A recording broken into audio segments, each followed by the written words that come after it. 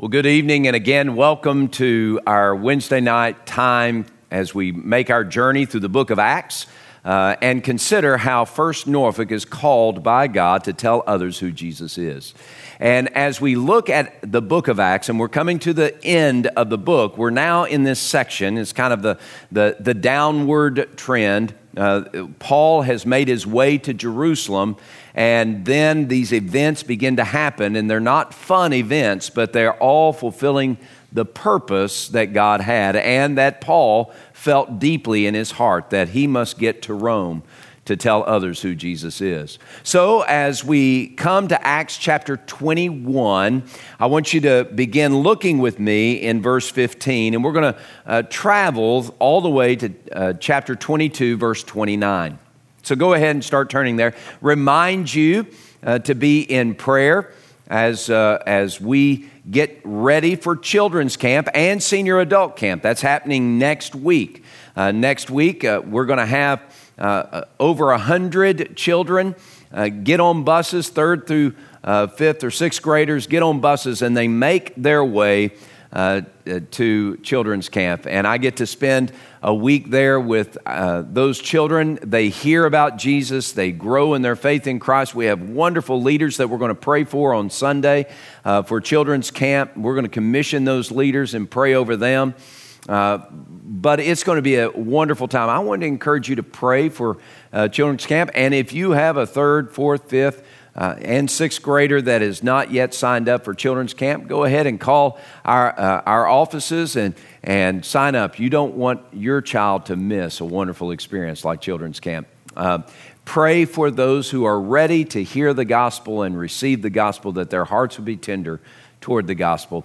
And we'll celebrate all that God does. Also, senior adult camp is going to be a great time. That's Monday, Tuesday, Wednesday of next week. And it's going to be a fun time with Gene Mims. It's going to be so much encouragement for our senior adults to live on mission for God's glory. So be in prayer for our senior adults as they go through that. What a wonderful crew that God has given us, a gathering of these mature saints who are faithful to the fulfillment of God's call.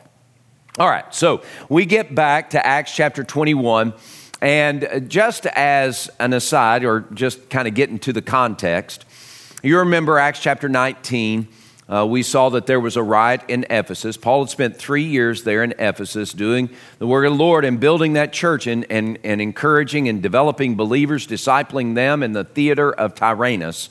And then there was an uproar that took place, and a conflict happened after that uproar, after that riot in Ephesus. Paul determined, really before the riot in Ephesus, Paul had determined that he needed to go through Macedonia, see the church at Corinth especially, and then go to Jerusalem, but he must go to Rome to tell people who Jesus is there in Rome. So after the uproar in Ephesus was over, Paul started making his plans, and he got his team around him. They encouraged him. He encouraged them. He spent the winter of AD 56 and 57 in Corinth. And from that, during that 3-month period of time, he then wrote the letter to the church in Rome that we have, the Epistle to the Romans. During that time, he encouraged the church at Corinth and other churches in Macedonia and Achaia along the Aegean Sea. And then as he's leaving that territory, he gathers the Ephesian elders. And we saw this Sunday, he gathered the Ephesian elders around him, and he had a wonderful time with them. And these words that he shared are inspirational to us, and I hope you've tasted those words again. Now we hear that Paul is entering Jerusalem, okay? And what we find is that no matter where Paul was, no matter what circumstances he encountered, every path was an opportunity for the gospel. Every path, he saw every path that he walked, every step he took as an opportunity for the gospel. And that's what the church must do. as followers of Christ, we fulfill our calling, which is tell others who Jesus is, when we see every step through the lens of the gospel. We filter every encounter, every circumstance, every downward path and every upward path. We see it all through the lens of the gospel. This is an opportunity for the gospel. And that's what we're going to see with Paul especially. He saw every path through the lens of the gospel, and that became contagious for the church. Now, how do we get to the place where we see every path? I've shared it a couple of weeks. You'll hear me talk about my anniversary adventure with Edie probably for a year. You're going to hear me talk about it because there are different pictures and meaningful moments for me, not only with Edie, but also as pastor, lessons that I learned. Now, as I shared about our trip, we knew that we were going to begin in Portland, we were going to end in Portland, but everything else was driven by one thing: get to Zion National Park and go walk through the Narrows. Everything about our trip was driven by that one mission. We had a beginning, we had an ending, but the mission was the focus. And that's what drove every path we took. No matter where it was, we knew that we were going to get to Zion. As followers of Christ and as the church, we need to see every circumstance, every encounter, every door open and every door closed as an opportunity for the gospel. Everything becomes focused on this one mission. I've got to tell somebody about Jesus. I've got to tell somebody about Jesus. I've got to tell somebody about Jesus. So when we see every path through the lens of the gospel, we celebrate the gospel's work. That's what Paul began to do. Paul knew that he was going to get to Jerusalem. And we saw last Wednesday night that Paul wanted to get to Jerusalem so that he could celebrate the glorious work of God's great grace in multiplying the church. Now we see that come to fulfillment. And that is one of the great ways that we, the church in the 21st century, see every path through the lens of the gospel when we celebrate the gospel's work. Again, on August 15th, Sunday, August 15th at 3:30, we're going to celebrate the gospel's work at beach baptism, Sandbridge. We're going to get together and we are going to celebrate, and others on that beach are going to celebrate with us. Even those who don't know Jesus, they're going to be influenced by the testimony of those who are baptized. It happens every single year. So I want to encourage you, if you have not yet been baptized as a believer, this is your opportunity to help us celebrate God's great work and the gospel's work in your life, how you've been transformed by God's grace. If you haven't been baptized as a believer, go ahead and sign up. Call the church office. You can go to firstnorfolk.org/beachbaptism. I think that's what it is. You can go and look, and you can discover more about how you can be baptized as a believer at beach baptism. Well, look at chapter 21. Look at verse 17 through 20, the first part of verse 20. Scripture says, when we, now anytime you see we in the book of Acts, that is Luke, who wrote the book of Acts, and Paul, and probably the missionary team at that particular time. So we includes Luke, the author of this book. So when we had come to Jerusalem, the brethren received us gladly. On the following day, Paul went in with us to James, and all the elders were present. And when Paul had greeted James and the elders, he told in detail those things which God had done among the Gentiles through his ministry. And when they heard it, they glorified the Lord.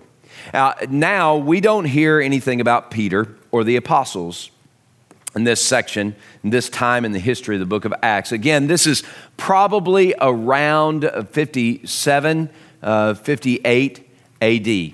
And Pentecost happened around 34, 35, 36 AD. So you see this span of time, about 20 years have passed, and the church has expanded, turned the world upside down. Now Paul returns to Jerusalem, and he says, let me tell you what God has done.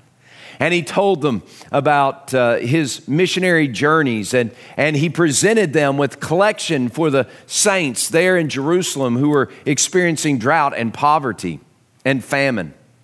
And he told them about lives being transformed and churches being born and the progress of those churches. And James and the elders of the church at Jerusalem celebrated. They glorified God. They said, God has done great and mighty things. Friends, I've got to tell you, we need to be more focused on the gospel's great work. We see it every single weekend that we gather together. Every time you get with your small group, your life group, whether it's in this building or at your home or some other location, every time we gather together, there is a great work that the gospel is doing, and we need to see it and recognize it, and we need to celebrate it. If you see it, you need to detail it, just like Paul did. You need to tell people what God is doing and what the gospel is working in the lives of others. Anytime you see someone who is lost, who becomes found by God's grace, and they put their faith in Jesus, we need to talk about it. You need to tell that story. You need to help us celebrate what the gospel's great work in our lives and in our church. One of the reasons why baptism is so essential as a church is because it is that opportunity for a person who once was far from God, who's been brought near by the blood of Jesus. It's their opportunity to raise the flag of their faith and their allegiance to Christ and to declare to the church, I belong to Jesus. The gospel has changed me. Jesus has changed me through his death on the cross and his resurrection from the dead. I am transformed by God's grace. I am a new creation in Christ Jesus. Old things have passed away. All things have become new. I'm different. And as you declare it, we celebrate it. We need to celebrate. We need to glorify God together. The great work of the gospel in our church. I just want to encourage you to tell us those stories. If you're looking for a way to tell those stories, get on one of our social media profiles, so Instagram or Twitter or Facebook, and just go to our page and write a note and say, this is what God has done in me, or this is what I've seen God do. Take pen and put it to a piece of paper and send in a note and say, this is what God has done. This is the gospel's work in my life, or that I've seen done. Or you can email pastor@firstnorfolk.org and you can say, Pastor, I want you to hear the gospel's great work. I want to celebrate it. I want our church to celebrate what God is doing through the gospel's work in your life or around you. And as we continue to pray for the ones that God has planted in your sphere of influence, where we go to family and friends, neighbors and nations, and we tell them about Jesus. As we continue to pray for them, you've identified. Now, we as a church, we're praying for those ones. And as you find opportunities to share the gospel with them, just email me and say, Pastor, I got to share the gospel with my one. Write a note, Pastor, I got to share the gospel. Even if your one doesn't embrace Christ, we want to celebrate the gospel's work in that one's life and in your life as you get to share and tell the greatest news ever known, that sinners can be saved by God's grace, that hell can be escaped and heaven won because Jesus died for a sinner upon the cross and was raised from the dead to give us new life. And through faith in him and turning from our sin, we can find that new life. We want to celebrate that. And that's what helps us to see the gospel in every path. So, for instance, you have a coworker that is particularly difficult. They are an EGR kind of coworker, extra grace required. And you're not sure about where they stand in their relationship with God. Don't see that coworker as just a toxic person that you got to put up with. See that coworker as an opportunity for the gospel to be shared. Now you might say, how do you do that? Well, let me that coworker comes in, he's particularly grousy or she's particularly grousy, and they're rude to you, or they're hateful, or they put on you an extra burden of work or whatever, and that happens. I encourage you to respond to whatever they do in this way. You know, Bill, I recognize that you're upset or you're angry or you're mad or something. And I understand that. Can I tell you one of the ways that even through difficult circumstances that I've faced, one of the ways that I have navigated my disappointments or my bitterness or my anger is through God's forgiveness. God's forgiveness. He's forgiven me so much of what I've done, bad choices that I've made that have led to disastrous consequences, hurt that I've caused or hurt that I've created. God has forgiven me, and He's led me to have a perspective of joy in the face of life. Would you like to hear more about how you can experience that forgiveness and joy? And that leads into telling somebody about Jesus. Just look through the lens of, look at your circumstance through the lens of the gospel. So we celebrate what God is doing. We want to celebrate that. Secondly, we see every path through the lens of the gospel when we make conscious decisions to adjust for the sake of the gospel.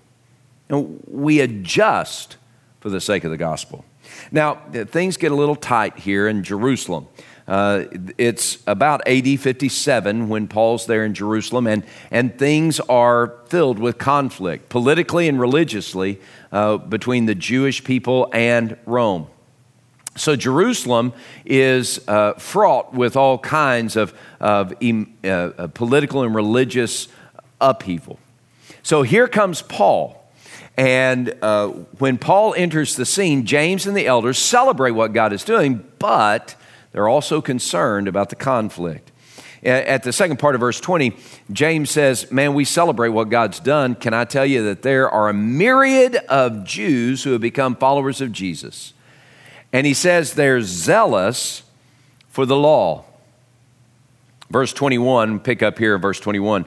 But they, these new believers who are of Jewish heritage, they have been informed about you, that you teach all the Jews who are among the Gentiles to forsake Moses, saying that they ought not to circumcise their children nor to walk according to the customs.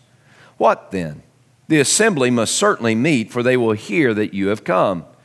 Therefore, do what we tell you now. We have 4 men who have taken a vow.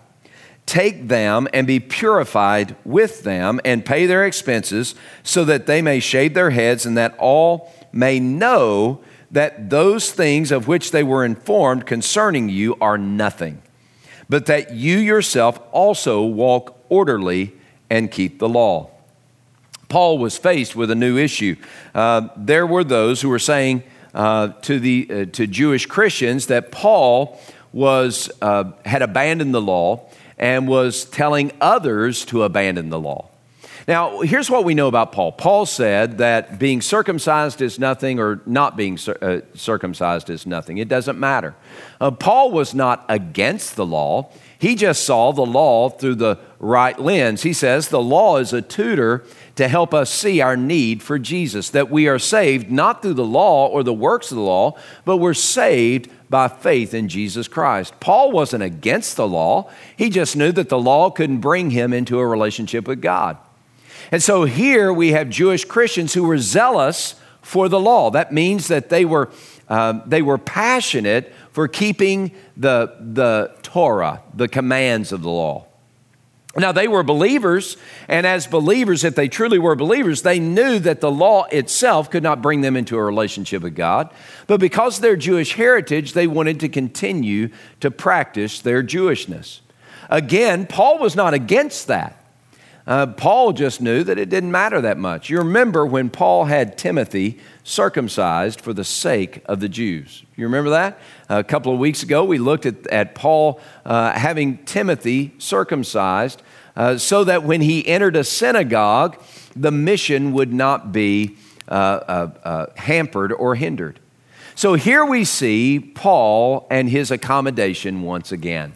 You remember in 1 Corinthians chapter 9, Paul said, to the weak I become as weak, to the Jew I become as a Jew, to the slave I become a slave, To the free I become a free, I become all things to all men for the sake of the gospel. The lesson we learned, so that's exactly what Paul did. Paul listened to James and the elders, and he accommodated himself, and he took those 4 men and he entered into the temple precincts in order to purify himself and to allay any fears about him being anti-law of Moses or anti-Jewishness.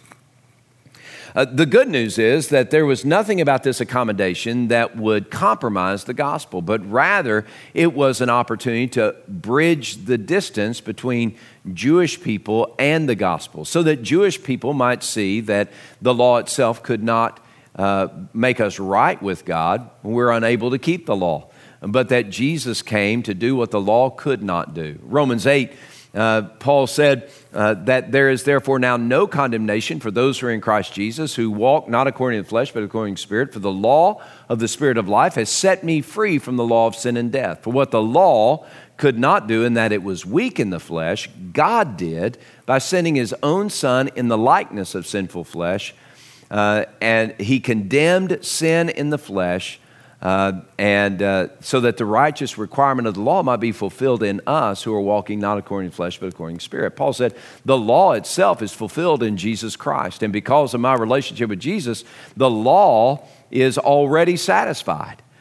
And so when Paul says, I'm going to go take a vow, and I'm going to take these 4 Christian Jewish men with me, and I'm going to pay their expenses, and I'm going to try to build a bridge so that other Jewish people might see the power of the gospel, but also so that other Jewish Christians he might not be an offense to them.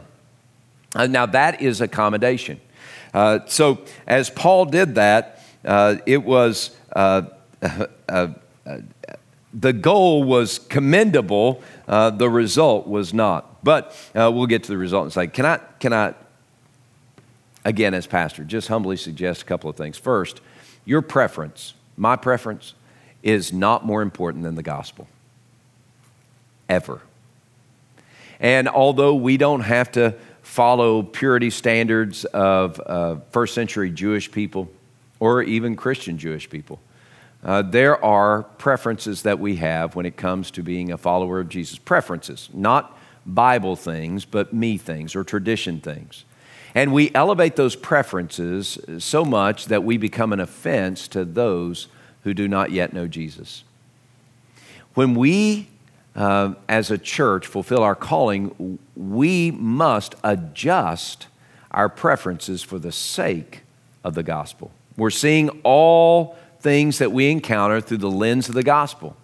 And my goodness, Jesus adjusted for the sake of the gospel. He who is God became flesh and bone and dwelt among us. He who is God left the throne room of heaven, took off the glorious garb of his deity and shrank that deity into the skin of humanity. He became a baby. He became flesh and bone. He subjected himself or submitted himself in obedience to God, the Father, to the rigors of a human life. Even though he is fully God, he became fully man. And he did that so that those who are far from God might find life through faith in him as he died on a cross for sinners and as he was raised from the dead to give us new life. Guys, I got to tell you, Jesus adjusted for the sake of the gospel. What makes us think that we shouldn't? Well, preacher, you just don't know how important this particular thing is to me. I don't have to know. I've got my own little baggage that I've got to evaluate. I don't have to know how important that thing is to you. I can tell you it's not more important than the gospel. And we've got to adjust for the sake of the gospel. And that's how we see things through the lens. For instance, again, talk about the coworker that has offended you or is offensive to you. You might say, well, I don't need to share the gospel with them. I need to put them in their place. Now, I'm not saying you don't stand up for yourself, but I am saying that you are more apt to be faithful to God and fulfill the calling God has when you approach that coworker with humility rather than puffed up, saying, you don't treat me like that. When we approach people with a heart of humility, And we say, I've got to look at this relationship, this work relationship, as difficult as it is.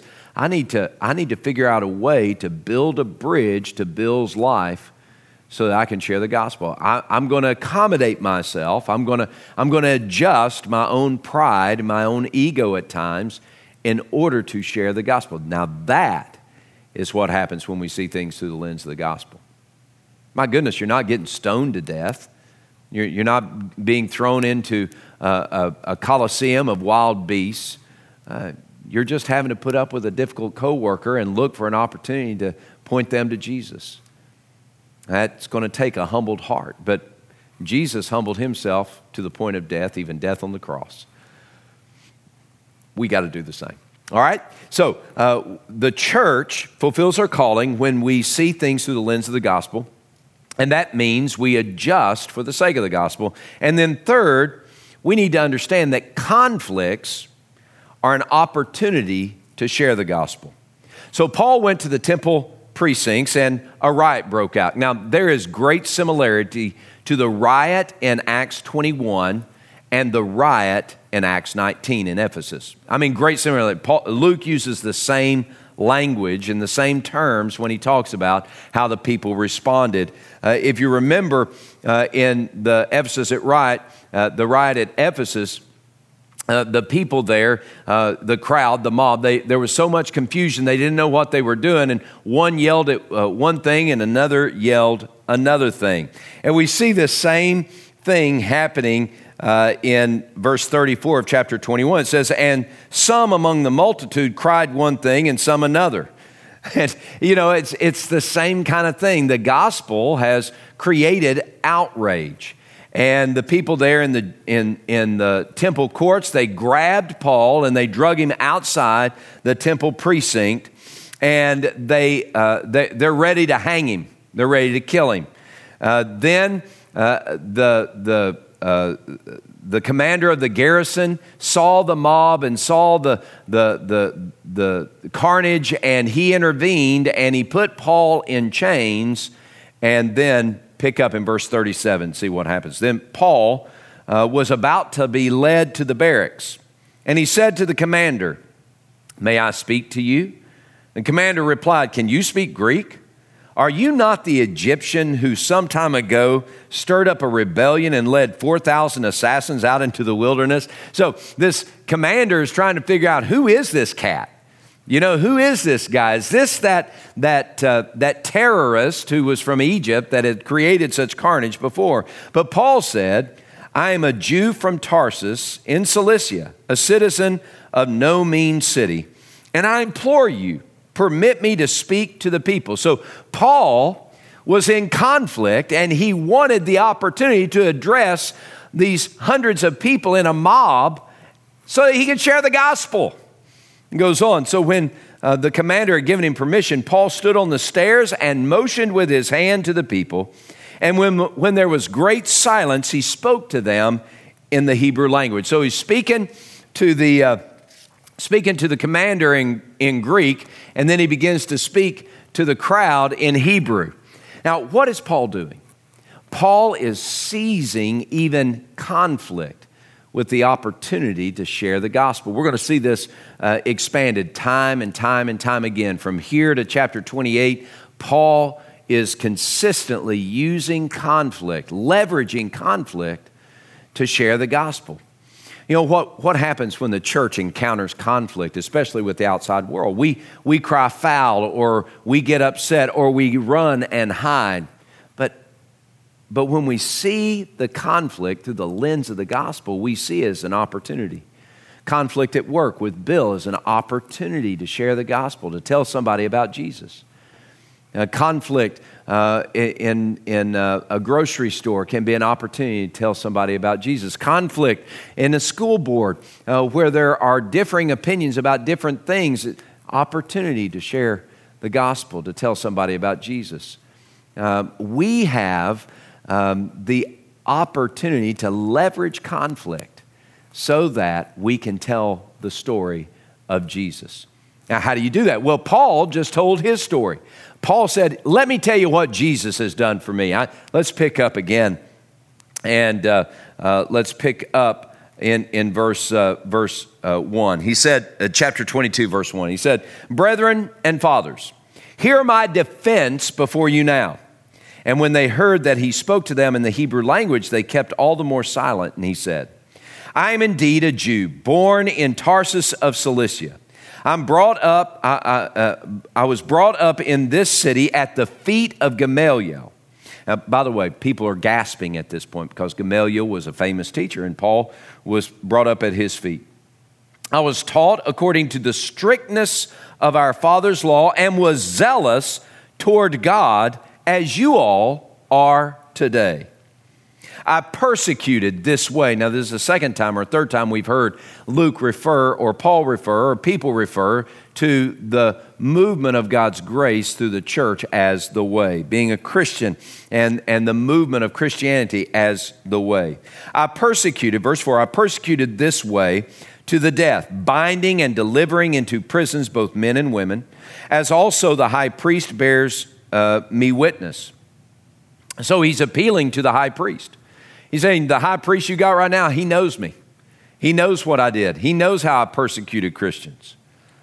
He says, he goes on, "and all the council of the elders, the Sanhedrin, from whom I also received letters to the brethren, and went to Damascus to bring in chains even those who were there, bring them in chains to Jerusalem to be punished. And now it happened as I journeyed and came near Damascus, at about noon, suddenly a great light from heaven shone around me, and I fell to the ground, and I heard a voice saying, 'Saul, Saul, why are you persecuting me?'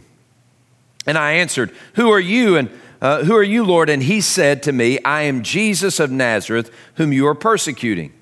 And those who were with me indeed saw the light and were afraid, but they didn't hear the voice of him who spoke to me. And so I said, 'What shall I do, Lord?' And the Lord said to me, 'Arise and go into Damascus, and there you will be told all the things which are appointed for you to do.' And since I could not see for the glory of that light, being led by the hand of those who were with me, I came into Damascus. And a certain man, Ananias, a devout man, according to the law, having a good testimony with all the Jews who dwelt there, came to me, and he stood, and he said to me, 'Brother Saul, receive your sight.' And at that same hour, I looked up at him, and he said, 'The God of our fathers has chosen you, that you should know his will, and see the just one,'" he's talking about Jesus, "'see the just one and hear the voice of his mouth. For you will be his witness to all men of what you have seen and heard. And now, why are you waiting? Arise and be baptized and wash away your sin, calling on the name of the Lord.'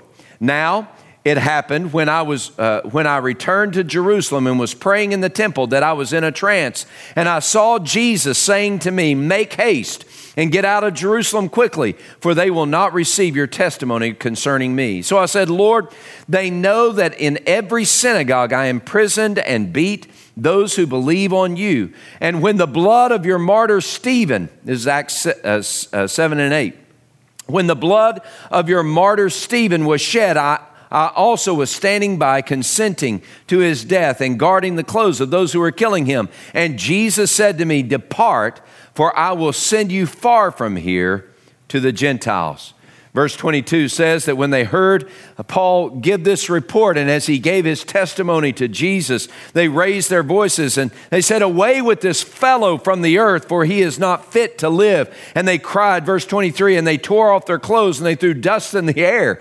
They were fit to be tied. They were ready to kill Paul. Now, here's what I want you to see. Not the reaction of the crowd, but the faithfulness of Paul. That is the model that we are to follow. In the times of conflict, and especially in opposition, when people rise up against us as followers of Christ, when culture is so swayed by darkness that it can't see the light, and they yell at us and scream at us and call us bad names, share the gospel. Tell others who Jesus is. This is our mandate. Leverage every conflict for the sake of the gospel. And when we do that, the result may be exactly what Paul experienced. He was put in chains, and he's going to be kept in chains, and people wanted to kill him. but he was faithful. And by the way, that is the test of a healthy church. The test of a healthy church isn't that the people flock to us and say, boy, aren't you cool? The test of a faithful church is when we, the faithful followers of Christ, go on mission and tell others who Jesus is, even when it's tough. Do you know, followers of Jesus do hard things. And it's hard to tell others who Jesus is when they're yelling at us and screaming at us and calling us bad names. But instead of fighting for our right or our preference or whatever else, in humility, we respond to that conflict with the good news. We don't back up. We don't cave in. We do the hard thing and we say, Jesus has saved my soul and he can save you too. And there's no other name under heaven by which you or I could ever be saved except the name of Jesus. So let's go and let's see every step, every path through the lens of the gospel. Let's celebrate the gospel's good work. Let's adjust for the sake of the gospel, and let's leverage conflict to tell others who Jesus is. May God bless you and keep you. May he make his face shine upon you and be gracious to you. May he bless your coming in and your going out. And may he fill your life with purpose as you see your calling and as you see every step through the lens of the gospel. God bless you and good evening.